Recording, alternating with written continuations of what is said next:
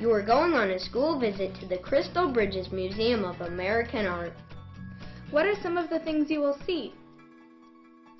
I didn't know what to expect the first time. I couldn't believe what I was seeing. Whenever we walked in the doors, I thought that this would be better than the first time. The art, sculptures, and meeting new people, and everything, more history. All the different kinds of paintings you have. You don't just have one sort of painting all the way through, and how you can start in colonial times and go all the way through till modern today art. I learned that all paintings have a certain meaning, and it's much funner to look at them with many people.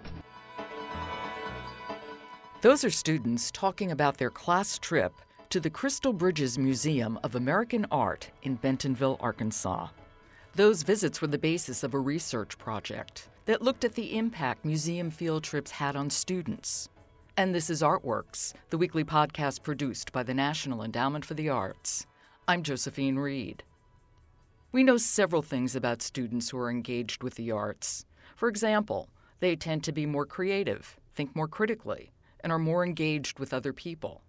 But it becomes a little tricky to suss out whether this is causal, that is, the arts lead students toward these outcomes, or a matter of correlation, that is, students who are more creative, think more critically, etc., are the ones drawn to the arts. Enter J.P. Green, Daniel H. Bowen, and Brian Kisida. They recently published a study out of the University of Arkansas which demonstrates a causality, that students accrue measurable, broader benefits due to guided visits to art museums. Or, in the title words of a New York Times article published about the findings, art makes you smart. Here's researcher Brian Kisida to explain.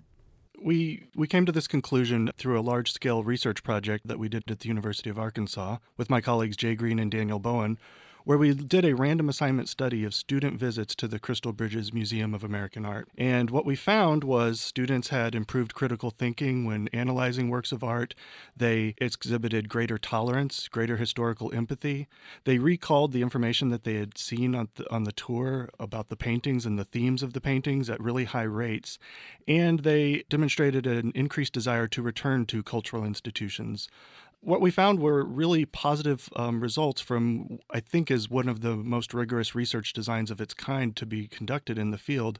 And as you said, it made it into the New York Times, and it was actually wildly popular. I think there's an audience out there that's really hungry for this type of information and maybe this type of scientific validation, right? That something that we believe to be true can be verified through science.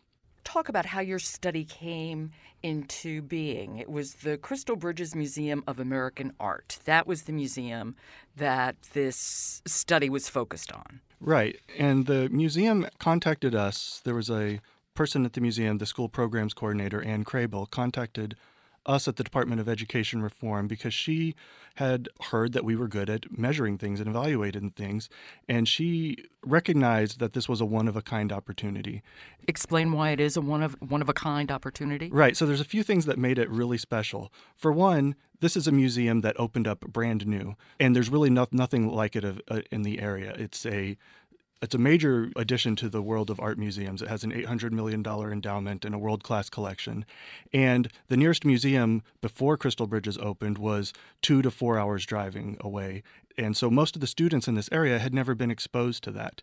And if you want to study something, if you can just imagine doing research on some sort of pharmaceutical drug, you would need a population that hadn't already been taking the drug. So what we had here was a population that hadn't really been exposed to this type of a cultural institution before. The second ingredient, which we found out after we met with the educators at the museum, was that they had an insane amount of demand for students to visit the museum. They have an endowment that allows for schools to visit the museum at no cost. So the tours are free, they reimburse them for the school buses, and they even provide a lunch. So in the first year alone, Crystal Bridges received applications for 38,000 students to visit the museum, which was far more than they can. 38,000. And they could only handle about 5,000, in their initial opening. So they had a problem. What are they going to do? Unfortunately, a lot of the times people have this problem, they'll solve it through first come, first serve, which isn't necessarily a fair way to do it. A more fair way to do it is to have a lottery. And we're particularly interested in any sort of lottery because that gives us the ability to do what's called the gold standard in evaluation research, a randomized control trial, because we're able to randomly assign which groups got to visit the museum in the first year and which groups had to wait until the second year. And because we're able to randomly assign them, then we're able to know that the difference in the two groups is that one got to visit the museum by chance and one didn't get to visit the museum by chance. Most research, most social science research, most existing research in the arts, it's a rare opportunity to be able to do this. So typically they're not able to run a randomized experiment. And so what they're always plagued by is the problem of causality. There's a lot of studies out there that are able to find that people who are involved in the arts are great in many ways. They're more tolerant and they are more creative and they usually have more healthy lifestyles. Lots of good benefits are correlated with the arts, but we really aren't ever sure if these things are caused by the arts because it could just be that more awesome people are attracted to the arts naturally. So what we're able to show with this study is that actually the arts do in fact have a causal relationship to creating human beings that have broader thinking skills and are more tolerant, more empathetic.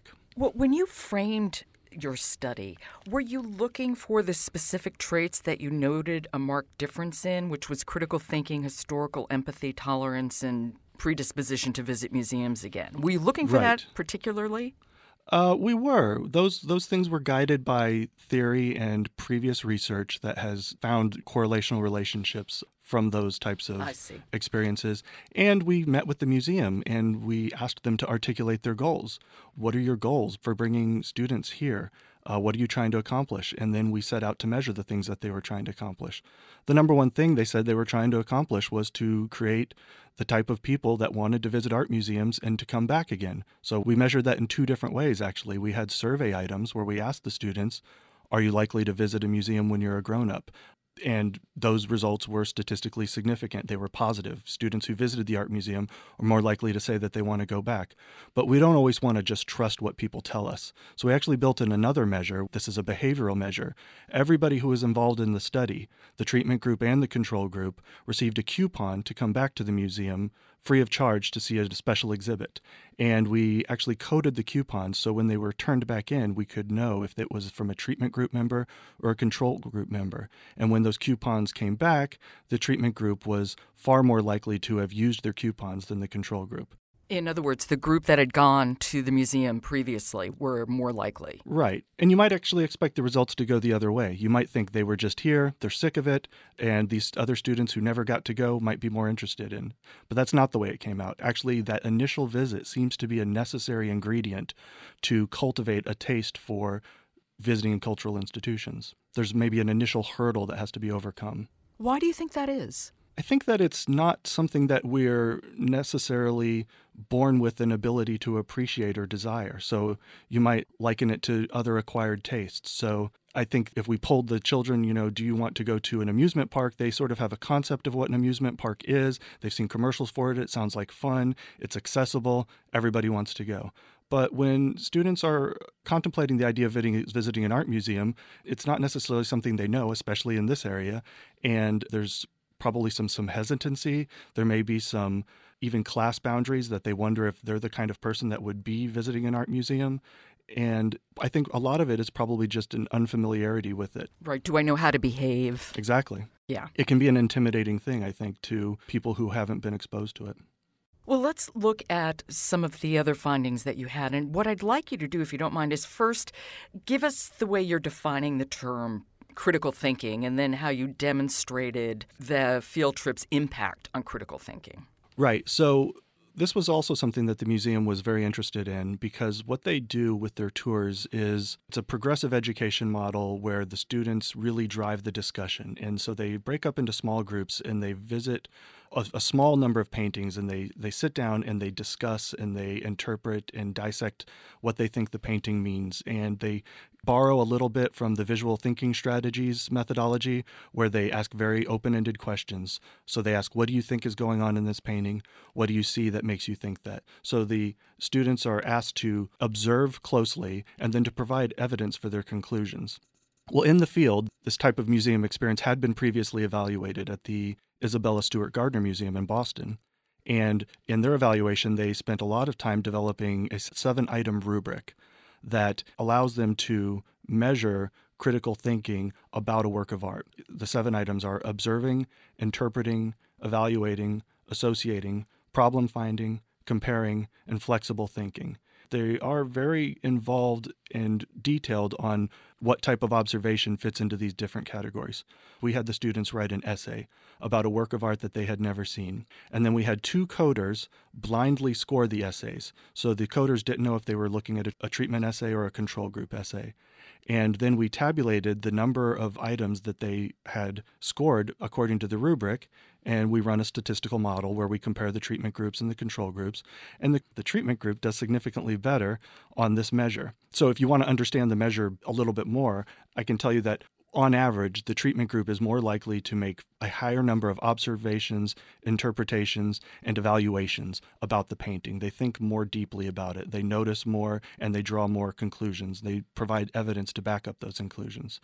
And this is one of those measures where we had an overall effect that's 9% of a standard deviation, which is a statistical way of understanding in education policy and lots of social science. It's a way for us to put the results in perspective, and that would be considered a very modest effect. But for students in smaller towns, students at high poverty schools, minority students, and students who had visited the museum for the first time, we saw results that were 2 to 3 times bigger. And we think we have a good theory for why that is. It's because these students aren't exposed to these things. It's a new experience for them. And so their initial ability to look at a work of art and analyze it critically is really affected by this museum visit. Whereas the other students who've possibly been to the museum before, possibly taken more art classes, they were not as affected. And I think it really goes to show that if public policy is going to target where we're going to put our efforts into exposing more students to the arts, it really is in these disadvantaged populations where it's most needed and the most benefits can be seen. Did rural students and students who came from poverty, as well as certain minority students, was there a marked difference in all the categories, or most particularly critical thinking? No, it was really consistent across all categories. Wow. The one category where I didn't see it was in the ability to recall themes and knowledge about the paintings. Those seem to be uncorrelated with these measures of disadvantaged status. But when we looked at tolerance and historical empathy, we also saw the same patterns where the rural students and the students in higher poverty schools, sometimes the minority students, definitely had larger benefits. Well, let's talk about historical empathy, because that is an unlikely term for many of us. It's something that's considered a goal in the teaching of social studies and history. So it's not just about the retention of facts, but actually being able to put yourself in another time and place and understand what it might be like to live in that time and place. So having empathy with history, essentially. And Crystal Bridges is really well suited for this. It's an American art museum, and as you go through the collection, you really do go through American history from pre-colonial times up through the modern day. And you experience history through the eyes of the artist, and they depict, everything from westward expansion to World War II. So we had items on our survey to get at this, and so the items were things like we asked students to agree or disagree if they had a good understanding of how early Americans thought and felt, or if they could imagine what life was like for people if they lived 100 years ago. We aren't concerned with this measure to find out if they can remember facts about history, but if they have sort of a sense and an understanding of how those historical people lived and what life was like for them. And this is one where we had fairly modest impacts for the full sample. The students in smaller towns and students who were visiting the museum for the first time saw the biggest impacts on this particular measure. And tolerance, how did you measure tolerance? That's a challenging one because you're dealing with children. So the typical way that people have measured tolerance in political science and other social science methods can be kind of complicated. So we made it fairly simple for the kids. So we asked them to agree or disagree with statements like, people who disagree with my point of view bother me, or I appreciate hearing views different from my own, or I think people can have different opinions about the same thing. And I think Theoretically, the reason that we would think that this might be associated with visiting an art museum is, well, for one, the type of tour that they're involved in is all about hearing other people's opinions, all about the notion that there are multiple ways to look at something, and you have to have some amount of respect for that in this environment that the museum educators were leading. Second, they're looking at works of art that are often very subversive and are often challenging their perspective of how the world might be. And that can have an effect on their tolerance levels too. That's sort of how the theory goes, is that as education rises and as exposure to a diversity of opinions rises, tolerance values go up. And that's what we found, and that's sort of how we think that that one works with the art museum. Now, did you find the impact of the museum visit consistent with students across all ages? Well, we actually surveyed students as young as kindergartners and as old as 12th grade. And the kindergarten, first and second graders had a survey that was read aloud to them, and they circled pictures to indicate their level of agreement or disagreement. And we had strong effects for the kindergartners. I actually felt like if there was a pattern, the effects were strongest at the lower grades. I think maybe this is because the students are more malleable at that point where they're able to take in new information a little bit easier than the high schoolers. We also had a lot more kids that came from elementary schools. They comprised the majority of the sample. How long did the field trip take? How long were they at the museum? And was it just once? It was just once, and the students were there for, I think, on average, about a half a day. So the actual guided tour experience is a guided tour for, I think, about an hour, and an hour of activity and lunch. And then if the school had time, they would stay at the museum for free time, free exploration until they had to get back to school. For some groups, I'm sure that was longer than others. Some of these groups traveled 2 to 3 hours by school bus to come to visit the museum. Some only had to travel 10 minutes. So between a half a day and a full day. They also received some pre-materials that were sent out to the schools, a DVD that they watched in their classrooms to get them ready for how to behave in the museum and to expose them to some of the types of questions they would be encountering at the museum, and some post-visit materials. So the full treatment is some pre- and post-curricular materials and about a half a day at the museum. Did they have a docent take them around, or was their teacher their guide? I think that's a really important question because it was led by a full-time paid educator that was trained by Crystal Bridges. So I don't think that we can generalize our results to just any random visit to the museum. This was a guided tour with a particular perspective on how the tour should involve the students, how they should be interacting with the educators, with the goal of deeper understanding at the end of the tour. Is Crystal Bridges going to continue to offer free trips to the museum? They have an endowment to allow for the school tours to continue. It's a $10 million endowment that will cover the cost of the tours, the educators, and the school buses from a generous donation from the Walker Family Foundation. I'm asking you to speculate here. What do you think is so special about the experience of physically going to the museum that has this impact where it wouldn't in a classroom, let's say focusing on the paintings of James Whistler? I think that we talked about this, and we've referred to this as possibly this is the cathedral effect.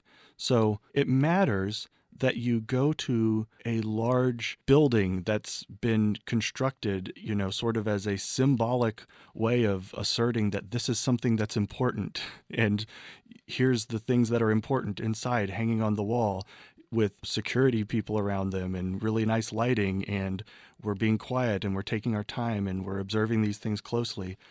I just don't think that can compare to a reproduction of a piece of work in a classroom. It's not going to carry the same amount of gravitas, I suppose, which is important. I think it's important for the experience. I think there's also probably something about a work of art being original. So, the difference between going to a concert and listening to a CD, you can't really replicate that live experience. There's something special about it. And I think that's what art museums provide. Many parents, many educators, many art lovers are concerned that the kind of field trips that, in fact, you used as the basis of your study are becoming fewer and fewer. They are, and there's some evidence to support that. A couple of the major museums in New York have released data that shows a steep decline in field trips. I believe MoMA and the National History Museum there, and the Field Museum in Chicago has seen a decline. And there's been a few surveys of school administrators and those types of groups that have found that they're less able to budget for field trips. And the story that we've heard over and over, we visited 123 schools to do this research project. We surveyed 11,000 students and 500 teachers. So we got a lot of feedback while we were out there. And it seems to be that schools are increasingly under pressure to maximize performance on standardized tests in core subjects, which essentially means math and reading. And so when a teacher wants to take her students to an art museum, those benefits aren't being measured by the state accountability system, so the school administrators aren't incentivized to improve students on those measures. And that's really the story that we heard over and over as we visited these schools. Now, not to go too far afield, but I know that your PhD, which you're receiving this year, is in education reform. True. So can you just give us a little bit of history? When did this pullback begin? And when did teaching to the test really come into play? I think that we've been on that slide for a while now, but I don't really have data to support exactly when this began. I can say that we can look at some things. The NEA's own survey of public participation in the arts has noted a decline amongst exposure to the arts. They've suggested started in the mid-'80s. The increased pressure on standardized testing really ramped up after the passage of No Child Left Behind in the early 2000s, and it's really only increased since then. Under Obama, we've had the Race to the Top competition where states have been asked or encouraged to build more longitudinal data systems. And it really comes down to this push for more data and the fact that the data are really only being collected, typically math, reading, sometimes science, that because schools aren't being measured in the arts or in the humanities, they aren't incentivized to focus on them. So I feel like the slide has probably been really accelerated over the last decade, but I don't have strong evidence to exactly pinpoint it. But close to a generation. I would think so. You know, as you said, there's such an emphasis on improving test scores in math and reading. Were you at all interested in seeing if there was any causality or even correlation between the trip to the museum and the kids' scores? I think that's a dangerous way to judge the value of art.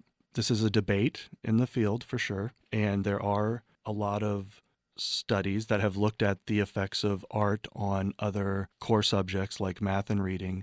I just don't think it's necessarily a strategy for making sure that our kids have access to the arts. There's not a good theoretical reason that I know of why there should be that much of a spillover effect, and it may not even be the best way to improve math or reading achievement. And I know another thing that we hear a lot about now is arts integration. That's a popular thing in school curricula, especially among advocates of the arts. And that concerns me as well. I think that we might want to hold on to the fact that we think that art is important for its own sake. And it should not have to show benefits in other subjects to be something that we want or something that we consider valid. You know, as we, as a country, move away from arts in the schools, you know, I'm very mindful that I'm very fortunate, I interview a lot of NEA jazz masters, people who have been given a Lifelong Achievement Award for their work in jazz, almost to a person. They talk about the music classes they had as students in public schools. Absolutely, absolutely. I think that parents want this. My hunch is that there's possibly a disconnect from what schools are focusing on right now and what parents want for their children. You know, maybe this is a blip in the evolution of schools where we've landed on these accountability measures on math and reading, and that's where everybody's focusing their energy on as far as policymakers and school administrators. But I don't necessarily think in the long term that that's what most people want their child's education to be composed of. Did any of your findings surprise you? Was there anything unexpected? I was surprised that things came out as good as they did. The norm in social science research, especially education research, and especially really tough research designs like randomized controlled trials, the norm is to find nothing. It's really hard to move people and be able to measure whether or not they've had a change in values. It's a difficult process. So if you look at traditional educational research, the journals are full of studies that find nothing. So actually, I think what we were really amazed by is, even though I think these effects are really modest, the intervention itself was modest. So we were really, I think, really just surprised that it had this much of an impact on these students. Where would you like to see the research go next? What's the next question you want asked and answered? I think that the research community should look into answering the effects of art education inside schools. We still don't really know enough about that, and that's an area where we should definitely do more research. What about not just a single visit to an art museum, but long-term exposure? A lot of museums have partnerships with schools where they do more sustained exposure to the museum. Sometimes the museum visits the schools, and it goes on for longer periods of time. Performance art centers do this, history museums do this. So I think those two things, especially learning art in the schools and partnerships and long-term effects, are the two things that we're most interested in looking at for the future. Well, Brian Kisida, you certainly have given us much to think about, and I thank you for that. Thank you. Where can people read more about your study? Right. Well, we've got a couple of publications out there. You mentioned the New York Times article, Art Makes You Smart. That's a very brief overview of the study. A deeper version you can find at the website for the journal Education Next. And the title of that article is The Educational Value of Field Trips. And we also have an article that just came out about the critical thinking skills in educational researcher. So people can look for those on the web. Terrific. Brian, thank you so much. Thank you for giving me your time. Thank you, Joe. That was researcher Brian Kisida. You've been listening to Artworks, produced at the National Endowment for the Arts. Many thanks to the Crystal Bridges Museum of American Art in Bentonville, Arkansas. The Artworks podcast is posted each Thursday at arts.gov. You can subscribe to Artworks at iTunes U. Just click on the iTunes link on our podcast page. To find out how art works in communities across the country, keep checking the Artworks blog or follow us at NEA Arts on Twitter. For the National Endowment for the Arts, I'm Josephine Reed. Thanks for listening.